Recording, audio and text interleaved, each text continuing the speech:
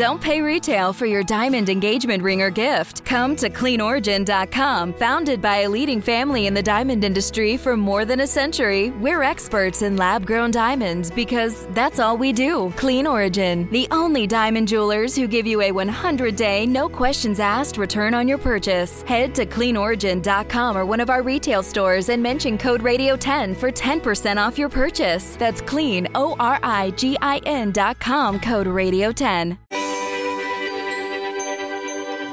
If you're a weather geek, odds are you've seen the movie Twister, where two storm chasers are fighting to research strong tornadoes in the heart of Tornado Alley.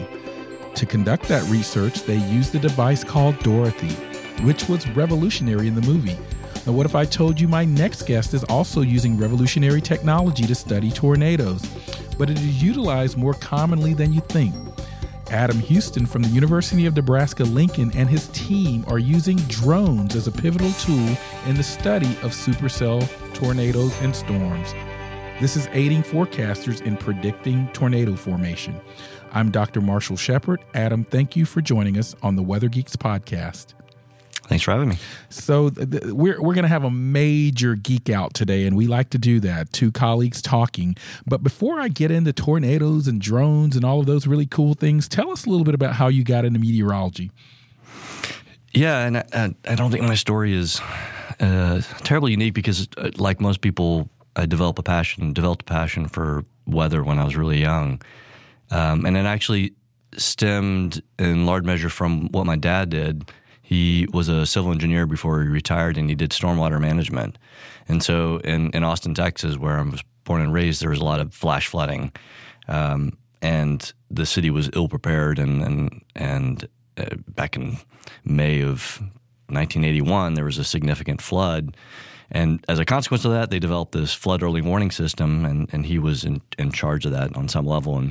And so each time there was heavy rain, we had this computer in our house that would show all the rain gauges and all the stream gauges, and occasionally, and I still don't know to this day whether this was actually required or just something he wanted to do, he would go out and check the stream gauges firsthand, and I would jump in the car with him, and so we'd go driving through this torrential downpour and check out these gauges, and occasionally we'd see the impacts of flooding. And it was thrilling to be in the thick of things, and at the same time, it was humbling to see how weather impacted people. Yeah, so you're right. Your story is very similar to many others in that there was some type of experience or storm or opportunity like with your dad that introduced you to the field. I think many meteorologists and weather enthusiasts have that same story. Tell us a little bit about your background. What are your degrees in, and where'd you go to school? Yeah, I went to Texas A&M.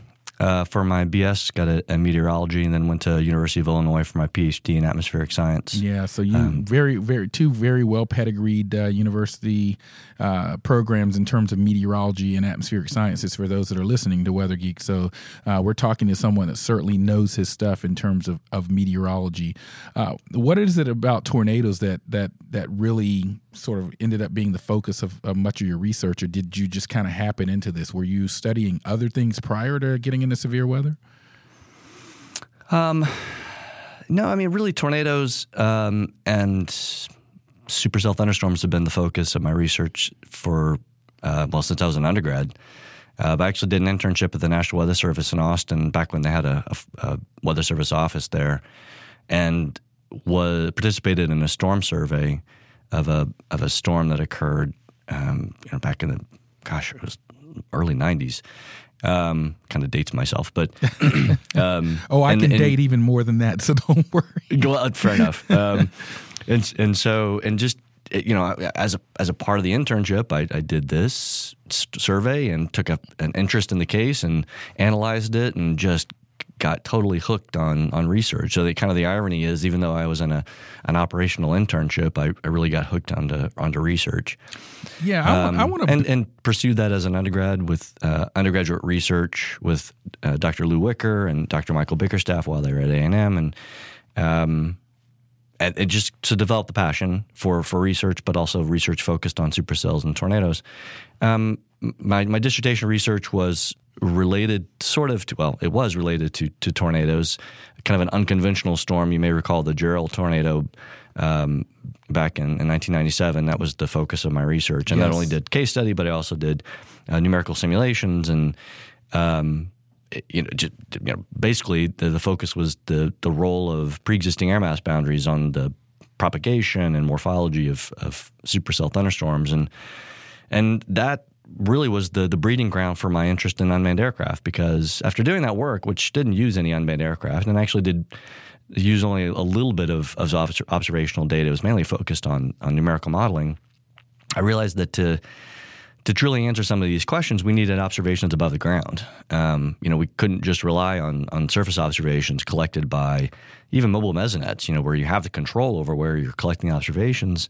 Just those observations at the ground weren't sufficient. We needed observations above the ground, and more than just soundings. And we needed to be able to do transects across air mass boundaries and see those smaller scale structures that may be important for impacting the storm. And so that was the genesis of my interest in using unmanned aircraft. Yeah, and before we get to the unmanned aircraft, and we're going to talk quite a bit about the unmanned aircraft and a new field experiment called Targeted Observation by Radars and UASs, or TORUS. We're going to dive into that deeply. But I want to weather geek out as a meteorologist and just someone that thinks this stuff is cool. I want to kind of geek out on your dissertation for a second. So you mentioned these sort of air mass boundaries. So were you looking at things like dry lines or mesocyclones along these boundaries? Tell us a little bit more about that work, because it sounds fascinating. Yeah. So the interesting thing about the Gerald storm, well, there's a lot of interesting things about the Gerald storm. Number one, it produced many tornadoes. The Gerald tornado was, without question, the most significant. Is an EF5, killed, I think, 27 people. Devastating tornado. But there were a number of other tornadoes that formed as a part of that storm complex.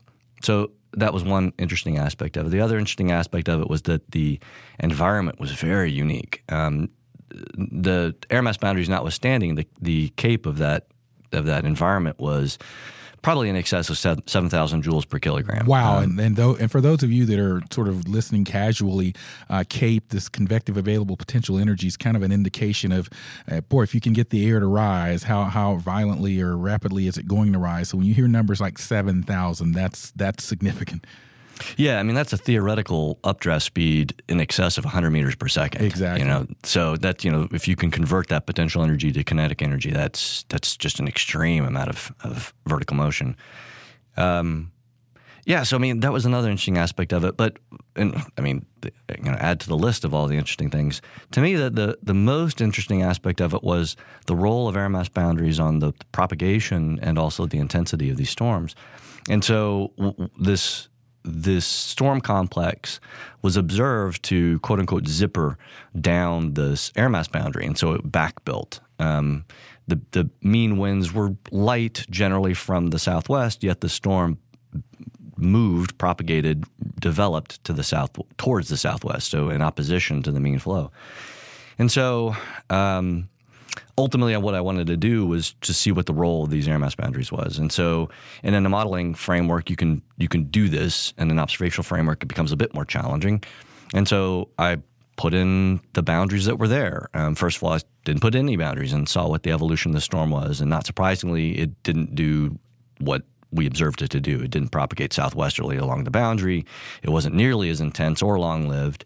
The second thing is I put in a pre-existing, it was a dry line-ish. I mean, it wasn't really a traditional dry line. I was careful not to call it one, but though it had some similarities. And, that had an impact, but it still didn't behave quite like what we expected. And then I put in a second boundary, which was a cold front. And it was that combination of cold front and dry line merging as the cold front moved to the south along the dry line that ultimately resulted in both the propagation and also the intensity of the storm that was near what was simulated or what was observed. Yeah, and for those of you, again, we like to kind of geek out here on the terminology, and we definitely like to use the meteorological words that mean something to us as scientists. But if you're not familiar with the dry line, typically in parts of Texas and parts of the Great Plains, you can have a boundary that essentially is a boundary of air masses of different density or moisture, and the temperature may be the same on either side of that line. You've got moist air coming off the Gulf of Mexico and perhaps dry air coming off the Mexican plateau. They're similar temperature, but just have different moisture or density characteristics, and so that moist air can be less dense and can almost be bulldozed up like a cold front does to warm air. So when you hear the term dry line, and now, Adam, I'm curious, what you talked about the interaction of that dry line and cold front in your model simulations. Were there any interesting things happening at what we call the triple point, where you've got the dry line interacting with the cold front? Yeah. And I kind of expected or thought early on that perhaps we were getting vortex formation at that intersection, but in fact, that's not what was happening. Any vortices that were forming near to the storm where the gust front intersected this cold front, as the cold front overtook the dry line as it moved to the south. But what was interesting at that intersection between the dry line and the cold front is that's where air began to rise. And it was kind of a gentle ascent. It wasn't this eruption of vigorous, realizing this 7,000 joules per kilogram of CAPE. It was more of a gentle ascent, but it started the process of the formation of this cumulonimbus cloud. And so you ended up getting this protective region of buoyant air as it rose gently and then eventually violently once it reached the gust front. And without that process, without that kind of preconditioning, if you will, of the air as it gently rose along the dry line near the or along the cold front as it intersected the dry line, you didn't get the kind of propagation and continuous propagation. That was key. Continuous propagation, where you have this just single updraft moving southwesterly along this boundary that you would get when you had both of those boundaries. So it was the cold front and the dry line in combination that was required to get this nearly single cumulonimbus cloud traveling southwesterly along the boundary. And the importance of that is not only was the updraft very strong, but because it was steady, it could realize the very weak rotation, the vertical shear, that is the change in the vertical of wind speed and direction with height. Even though it was very weak, it was steady. So you had this single updraft, the single cumulonimbus cloud that was able to tap into this fairly weak shear, but then of course you had 80, 90 meter per second updraft. So the combination of those resulted in a supercell.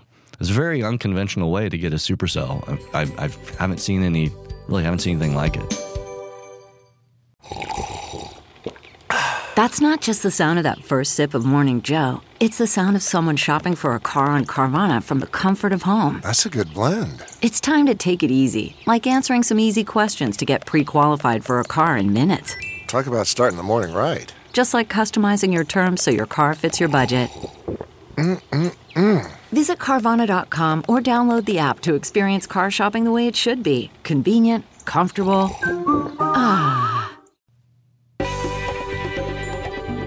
And we are back on the Weather Geeks podcast. I'm Dr. Marshall Shepard from the University of Georgia, and I'm speaking with Adam Houston. Dr. Adam Houston, he's a professor or researcher at University of Nebraska-Lincoln, and he is doing something that is fascinating. Everybody has a Twister story or a Twister memory if they are in the field of meteorology or weather enthusiasts. You're not launching little sensors into the tornado, little balls, but you are using unmanned aircraft systems to study supercells.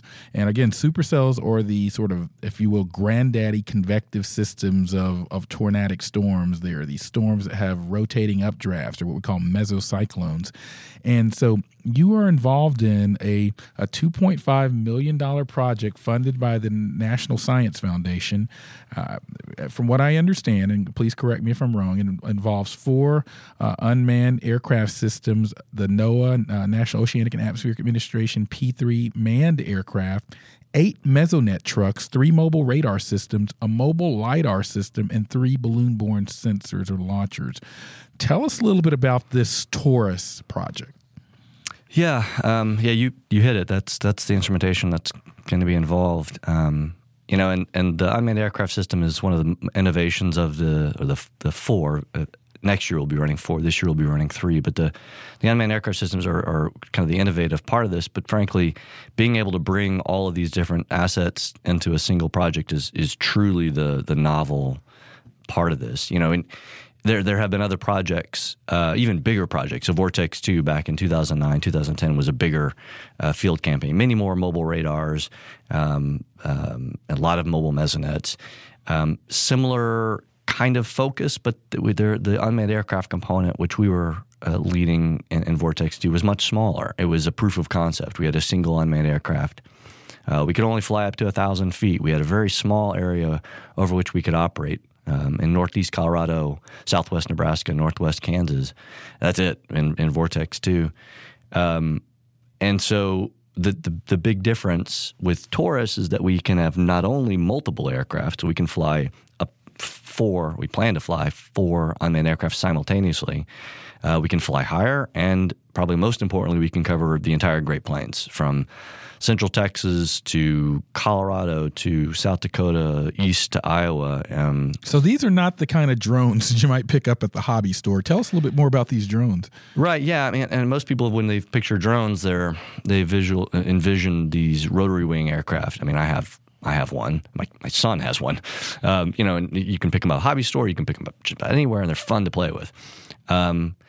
You can do good science with rotary wing aircraft without question.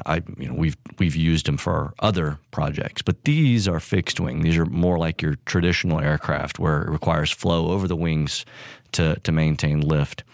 And they're big too. I mean, also people think of drones as being fairly small. These are 7.5 foot wingspan.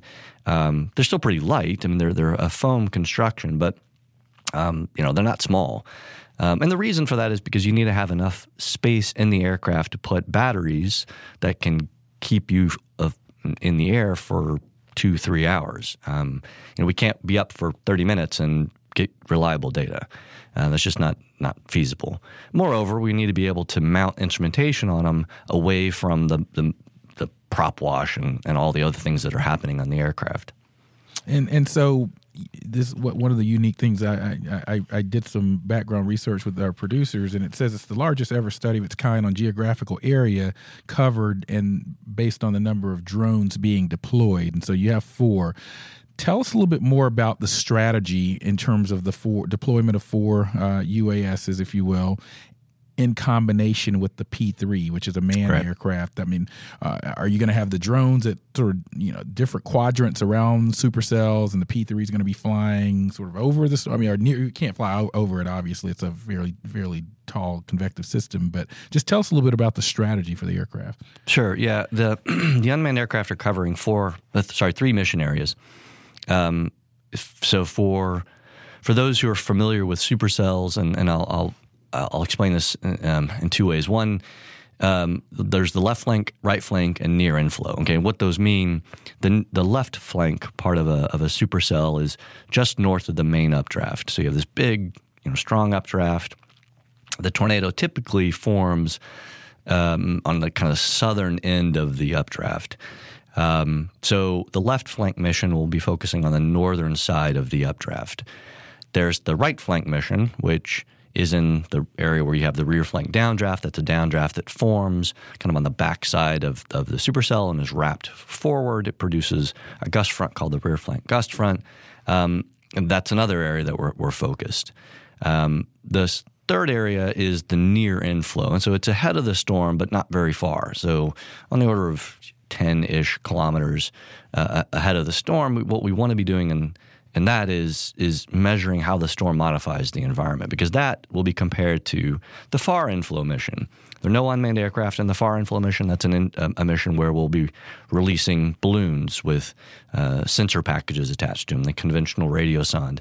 And so we can be with those data and other data, we can compare how the environment is being modified by the storm itself.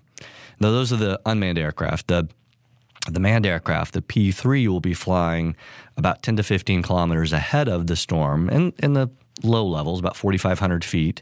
And they have radars on board that will scan and through complex algorithms actually get the three-dimensional wind field of the storm. In addition to that, they'll have a compact Raman LiDAR, which is a downward pointing sensor that can measure, to a large extent, focused on the wind. So as it travels in the inflow ahead of the storm, it can also look at how the storm is modifying the inflow, or if there are any air mass boundaries or other structures in the inflow in the environment that may be interacting with the storm. Now, I understand that you and your students have also built a mobile mesonet for this study. Tell us a little bit about a mesonet and a mobile mesonet. We're building a new one for this project. We have two others. The National Severe Storms Laboratory is also building a couple of mobile mesonets. The mobile mesonet is basically a truck SUV borne sensor package. And so standard sensors, really, you have temperature, moisture, winds, and pressure, and they're mounted on a vehicle, and the vehicle drives around and can collect those data in a mobile framework. So wherever the storm is, you can go find it. So it's not something you pull out and stick in the ground and leave there. It's something where you can drive around and get observations wherever you are. The challenge is the multiple challenges for collecting observations from a mobile platform. Number one, you want to get the observations away from the airflow that's been modified by the vehicle itself. Number two, you need to be able to protect it from the environment, which you need to do with any meteorological sensor. But you also need to aspirate. You need to get flow across the temperature and moisture sensor. And so all of these things require choices that you have to make in the design. The other thing you have to do for our particular vehicle is, because our mobile mesonets will be a part of the unmanned aircraft system. The aircraft will be flying above our vehicles. We need to be able to see the aircraft.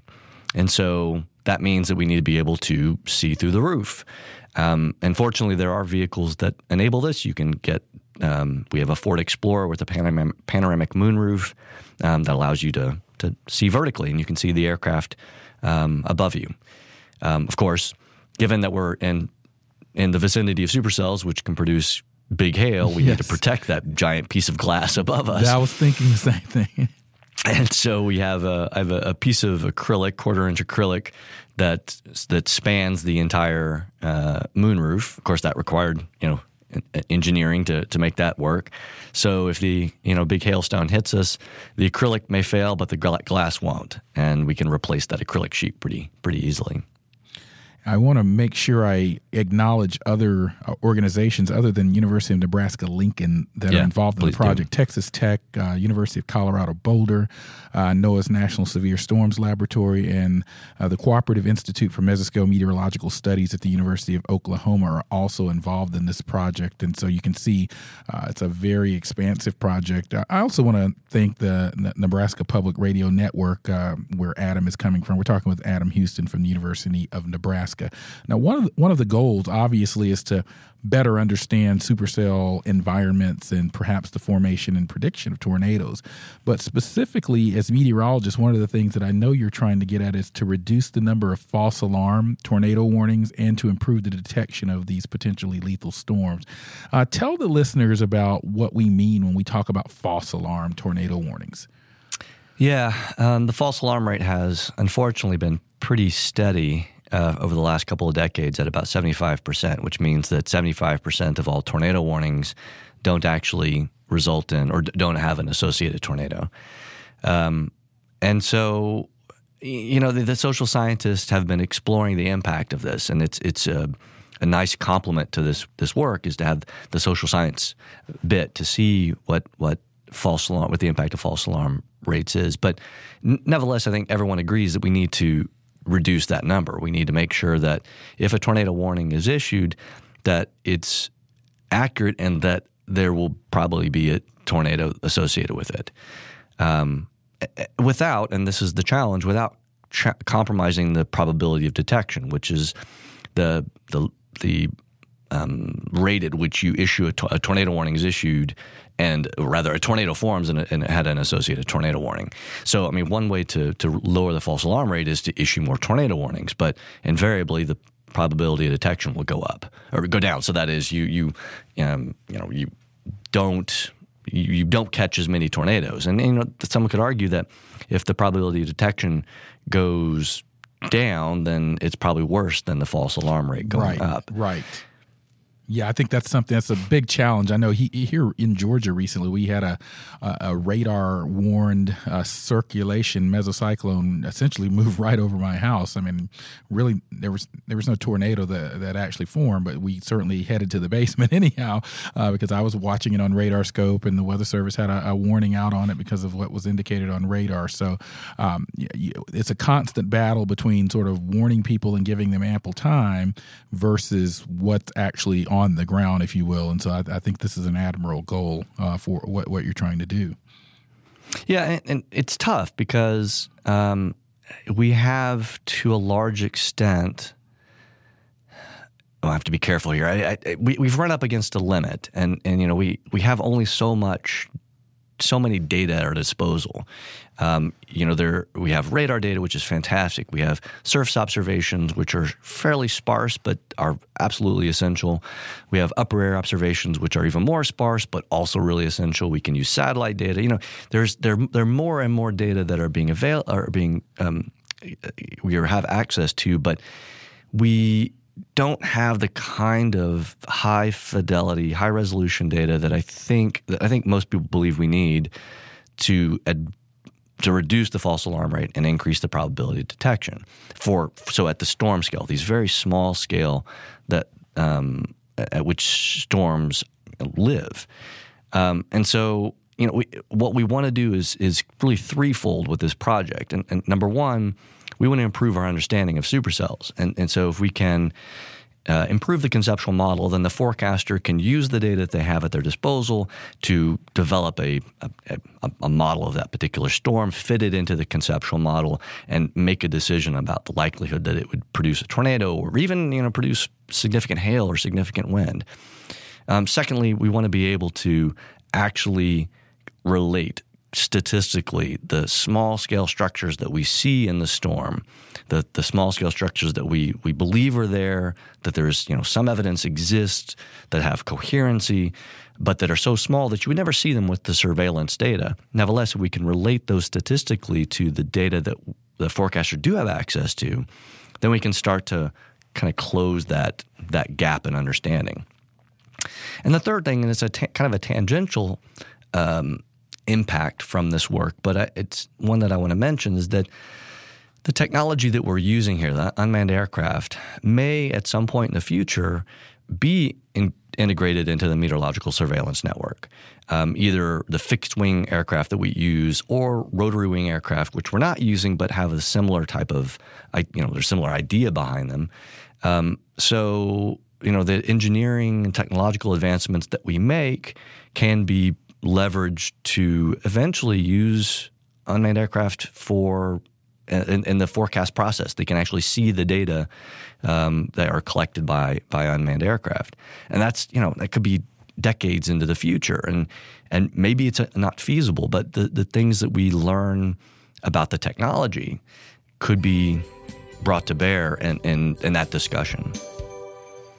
CarMax is putting peace of mind back in car shopping by putting you in the driver's seat to find a ride that's right for you. Because at CarMax, we believe you shouldn't just settle for a car. You should love your car. That's why every car we sell is CarMax certified quality, so you can be sure with upfront pricing that's the same for every customer. So don't settle. Find love at first drive and start shopping now at CarMax.com. CarMax, the way car buying should be.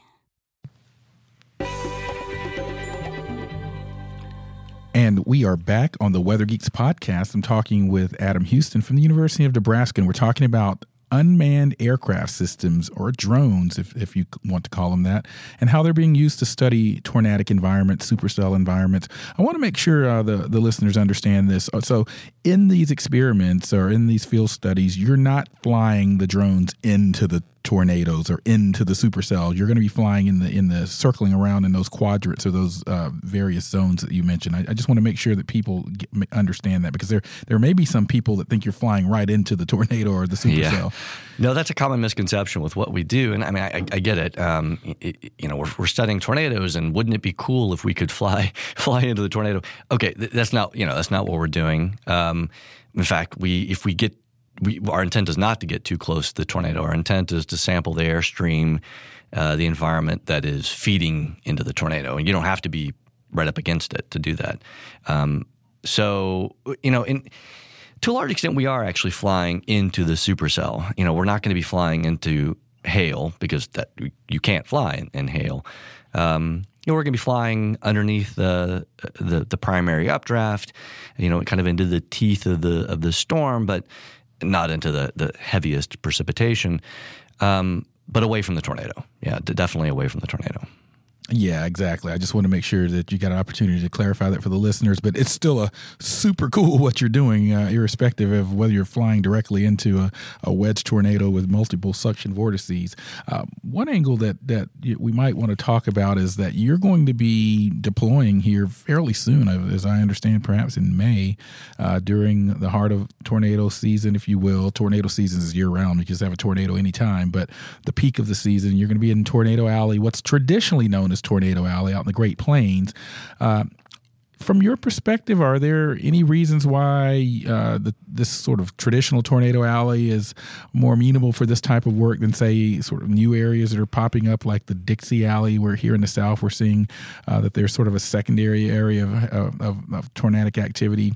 Any thoughts about operating in this southern type environment, or do you really need that flat sort of landscape of the Great Plains to do what you're trying to do? Yeah, it's a good question, because that is one thing, and you're intimately aware of this, that that part of the country that you live is kind of the L shape to the bottom L of Tornado Alley, as we're becoming aware. We have thought about this a lot, actually, because there have been projects that have focused on that part of the country, tornadoes in that part of the country, namely the Vortex Southeast project. Our choice, our focus on the Great Plains is not because of an implicit minimization of the importance of Dixie Alley. It's really logistics. What you have in the Great Plains that you don't have in the Southeast is a really good road network. We are ultimately tethered to the roads. Even the aircraft, this may not be apparent, but we can't just send the aircraft off. We have to maintain visual on the aircraft at all times. So ultimately, it's following the GPS location of a ground-based vehicle. So we are tethered to the roads. The P3, of course, is not, but everything else is. So you need a good road network. One of the things the Southeast has that the Great Plains doesn't have, that we don't actually want, is a lot of trees. And so trees make it really difficult to storm chase. I mean, your visibility is compromised, and landing an aircraft, getting sites, getting good locations for the mobile radars, which can't scan through trees. There's a whole lot of problems that trees present, and also hills. There's certainly some hills in the Great Plains, to be sure, but hills, and particularly the combination of hills and trees, make it really difficult to operate, particularly the mobile radars. Yeah, absolutely. And so, the Great Plains just presents a lot fewer obstacles and a lot more opportunities to execute a project like this. I'm curious, tell us a little bit about sort of envision a real-time day. You're set up, you're deployed there in the morning. You're probably doing your meteorological analysis to see where the activity is going to be later that afternoon. Walk us through how that day evolves if you see sort of a targeted hotspot that day. Yeah, and then a particular day actually begins the day before when we're thinking about where we pre-position. So where we stay, where we lodge for the night, the previous night has been informed by what we think is going to happen the next day. So assuming that we've made a decent decision, and we're near that area, we get up in the morning, we start prepping the vehicles, gassing up, and all that stuff, and we have a forecast briefing where we discuss where we want to try to target, some of the limitations and et cetera, with also some time spent towards the following day. Okay, once we're done with today, where do we need to end up? So once we've made that decision about where we want to go, we get on the road. Hopefully we don't have to travel really far, but it just depends on how good our forecast was. What's your range? I mean, what's your sort of a reasonable operation range for you? Yeah. If we hope to get left about 11 o'clock in the morning, if storms don't fire until 6 o'clock that evening, we could theoretically drive until 5 or 6 o'clock. So we could drive 6 hours. You can get a lot of distance in 6 hours. We really don't want to do that because it tires everybody out, and it's just that's a lot of driving. But imagine how far you can get in 6 hours. You can get 500-600 miles. I don't know. I mean, you can certainly make a lot of headway. We don't really want to do that.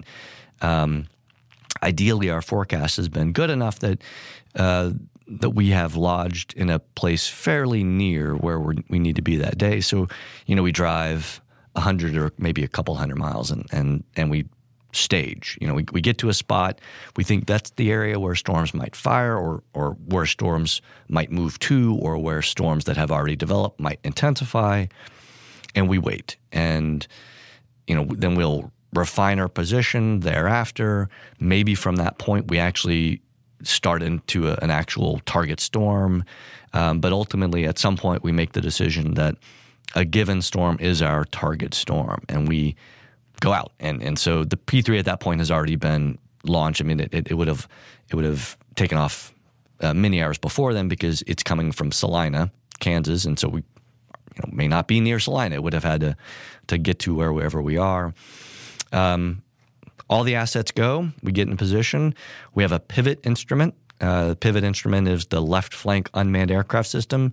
For a variety of reasons, we try to make sure that our deployments are synchronized around that instrument so that when that instrument is collecting data in the storm, everyone else is collecting data at the same time. We collect our data. We land the aircraft. We redeploy the mobile radars. Maybe we follow that storm. Maybe we target a different storm, or maybe we're done, depending on how late we started or, how the storms have evolved. Yeah, a lot of people don't maybe understand exactly how some of these projects come to fruition, but you're funded by the National Science Foundation, and the National Science Foundation is very interested in basic science understanding, hypothesis-driven research. So this is not necessarily an operational mission, if you will. This is a research mission. So talk to us about, at the end of the day, at the end of TORUS, which is the targeted observation by radars and UASs of supercells, what do you hope to have learned? I mean, obviously you're going to collect the data, do your analysis, probably publish it in peer-reviewed journals and go to conferences, but what's your ultimate end game there? Speaking of which, I hope to see that movie Endgame soon, but talking about Tornado Avengers here, what's your ultimate goal for this project? Yeah, good point. And NSF is interested in basic research, and our aim is to advance the understanding of supercells, particularly supercells that produce tornadoes. And what we are hypothesizing is that there are coherent structures. Coherent, that is, they don't last for just a few seconds or a few minutes, but persist for many minutes, tens of minutes, or maybe even an hour in advance of tornado formation. And these are small-scale structures, ones that are largely invisible to the surveillance radar network, surveillance meteorological network, and therefore require these research-grade instruments to get into the storm and collect those high-resolution data. But our hypothesis is that these coherent structures can be essentially cause tornadoes. And so if we can do that, if we can advance our understanding and we ultimately improve the conceptual model of supercells, advance that conceptual model, which has been tweaked over the years without question because of these kinds of projects and complementary numerical modeling projects. But we want to see if maybe there are changes that need to be made to make this a more robust conceptual model. Yeah, it's a really exciting project here, and we're winding down here our discussion with Adam Houston from University of Nebraska-Lincoln. Before we let you get out of here, where can the listeners? I mean, this is fascinating, and it's going to be happening soon here. We're taping this in the 1st of May, and I believe you're going to be going strong here in a couple of weeks. Is there anywhere people can follow you, or on social media or websites anywhere to find out what's going on with Torus? Yeah, we have a social media presence, so we have a Facebook page that people can like and follow us. I think it's Torus Experiment. We have a YouTube channel, Torus Supercell, so Torus Puercell. We have a webpage. We won't be updating that too much during the field campaign. We'll be updating the Facebook and YouTube channel a bit more frequently. Torus.unl.edu, and we have a Twitter account, so we'll be posting there as well. And I think that's Torus Supercell as well. And if you're wondering how Torus is, it's Torus, I believe. Correct. Is that correct? Yep. By the way, I'm a former NASA scientist, so we spent a lot of time during my time at NASA thinking about acronyms. How long did it take you to come up with the acronym? Oh my gosh, yes. And my wife made fun of me because we spent so much time trying to come up with a good acronym. I know how important it is. Well, yeah, that's the thing. I mean, this acronym will last much longer than the field campaign. It will, if we choose a bad one, and we'll have to repeat that bad acronym for many years. So, yeah, this was definitely not the first. I can tell you, it was not the first iteration, but it's not too bad. Oh, I'm sure. Now, Adam, is there anywhere people can follow you personally on social media? Yeah, I mean, I have my group webpage, SSRG. That's a Severe Storms Research Group. I have a Twitter account, and I might be posting some stuff there. I do on occasion, particularly in the lead up to Torus. But for Torus in particular, I'll be posting stuff on the Torus pages. Very nice. This is where we're going to have to end it. I want to thank Adam Houston for joining us on the Weather Geeks podcast. I also want to, before I get out of here, I want to send a big shout out to our new Weather Geeks production team. We have some awesome new producers, Sarah Dillingham, Heather Zahns, Matt Reagan. I think that I've gotten everybody. These are some new additions to our Weather Geeks production team, in addition to sort of the old timers now, Mike Chesterfield and Matt Zitkowski and myself, Chris Warren, and others. They're sort of some of the original Weather Geeks team. But I also want to thank our radio engineers that help us out here on a week-to-week basis. Adam, thank you so much for joining us on the Weather Geeks podcast. My pleasure. Thanks, Marshall. And I am Dr. Marshall Shepard from the University of Georgia. Thank you for joining us, as always, on the Weather Geeks podcast. Continue to listen and be sure to subscribe. We'll see you the next time on the Weather Geeks podcast.